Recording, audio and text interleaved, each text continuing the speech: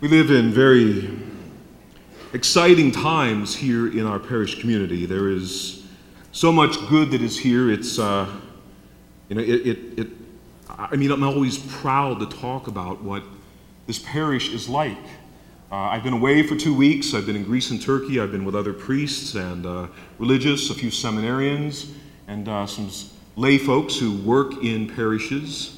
And it was always good to talk about you, and they were very excited, quite frankly, to hear what's happening here at St. Margaret of York. Today, this afternoon, we turned on our new website, and I'm hopeful that you will all go home and not cause it to crash, certainly, but to take a look at it, because I think it's very exciting. The front cover of the bulletin is the front page of the new website, and this site is not only about helping to keep parishioners and others who may want to visit us informed about what's going on here, but we've done some work with it to make sure that it's also a catechetical tool, a place where you can go online and learn about the faith and be strengthened in this faith that we all share together. So please do go look at it today. The new address for the website is very simple, smoy.org. And so it should be easy for everybody to get to. Today our scriptures are, of course, just loaded with things to talk about. But what I'd like to do here as I begin is just to take us a little bit beyond what we heard today in our psalm. And in the psalm, we hear about two places. This is Psalm 95, and we only heard a small part of it this afternoon. But later on, it talks about Meribah and Massah, and they are two places that some important things occurred in. And at both of these places, the Israelites quarreled with Moses. They're on their sojourn in the desert, and the people complained that they would die of thirst in the desert. And they even said that it might have been better if they had stayed in Egypt. What we know, what is familiar to us is usually something easier for us to handle when we go into a future and we're not certain what it's going to be about. Well, we get a little skittish. And Moses himself complained to God. He was very much afraid that the people were going to kill him. And the Hebrew words, Meribah, for instance, means place of strife or place of quarreling. And Massah means a place of the test. And while the stories about both places are almost identical, there is a difference in them, because at Meribah, the people's complaints revealed their lack of faith, but at Massah, the people, again showed their lack of trust, but in that place, Moses is also losing it. He shows his lack of trust in God. And in that place, it's where God had told him to strike the rock, and he strikes it twice instead of how he was instructed.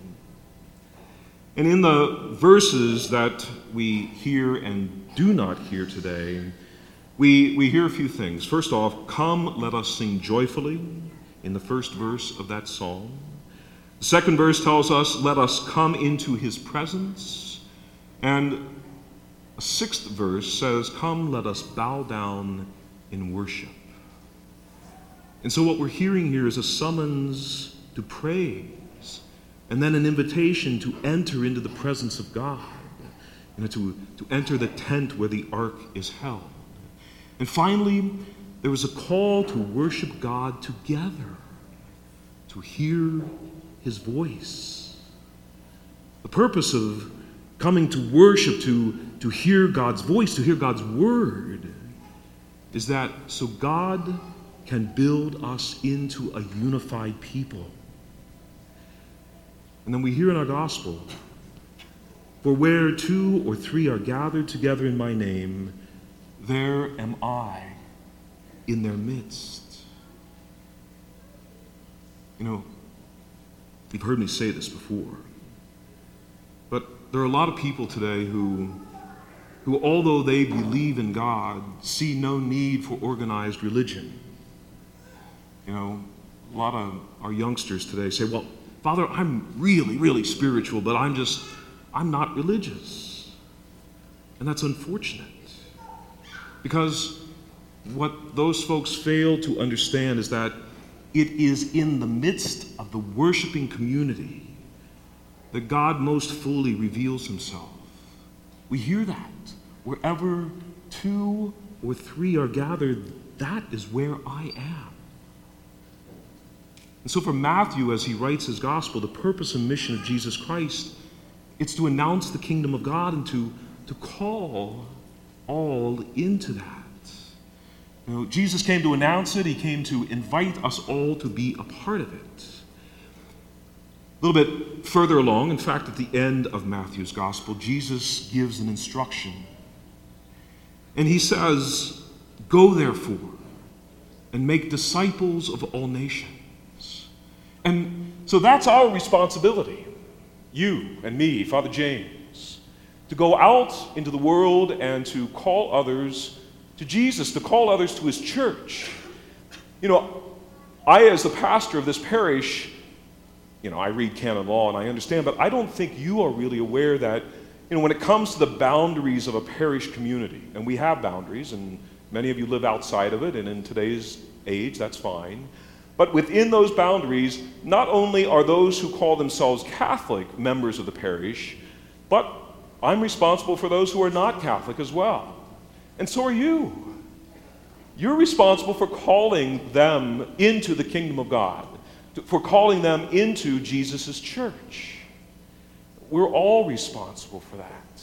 And you know, we have to do it. This community is a beautiful community. You know, in the year 2013, there were 68 people who registered in our parish. All right? And I think that's a pretty good number. That's pretty fair. But in this year of 2014, which is of course not even finished yet, there have been more than 200 families who've registered in this parish. They come to visit us, and they see you, they hear you, they really appreciate the fact that you shake hands with them at the beginning of Mass. You know, you are exuding God's love to them. And so they decide to be a part of us. We have even had several families register in this parish who are not Catholic, who are not even baptized, because they see something in this community and its people, and they desire that for themselves. They see Jesus in you, and they want that. You know, our future together here is exciting. Very exciting. I'm holding in my hand something that is in the bulletin, and we want you to take it home this evening. I'm not going to read it all to you tonight. You can do that on your own. But it's our long-range plan. It's our strategic plan. We've been working on this for an awful long time, and we finally have it together. And it speaks to me and the staff of what you have said in the survey that we did some time ago. And the staff is speaking to you as well in their input.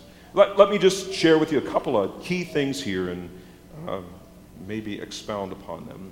There are 4 parts to this. It says, first, we want Smoy, and this is you telling us in that survey, we want Smoy to be a place where all feel welcomed as a part of our family, the kind of family with whom you truly enjoy spending time.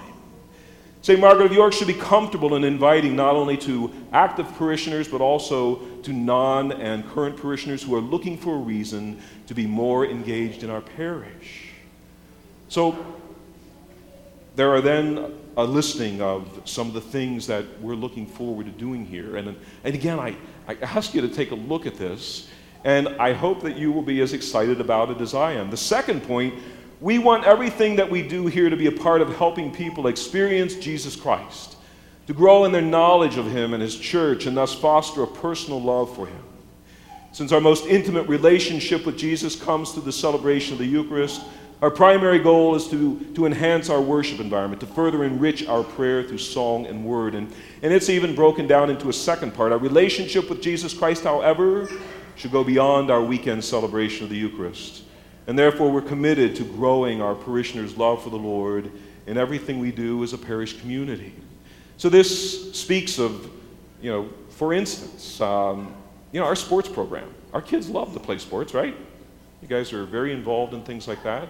But I think at times our coaches can be a little more loving, a little more, sweet with the kids, and that's one of those little areas that maybe we want to work on. Hopefully they'll still get the result that they want with a win on the field or the court, but these are some of the areas that the survey says we ought to work on.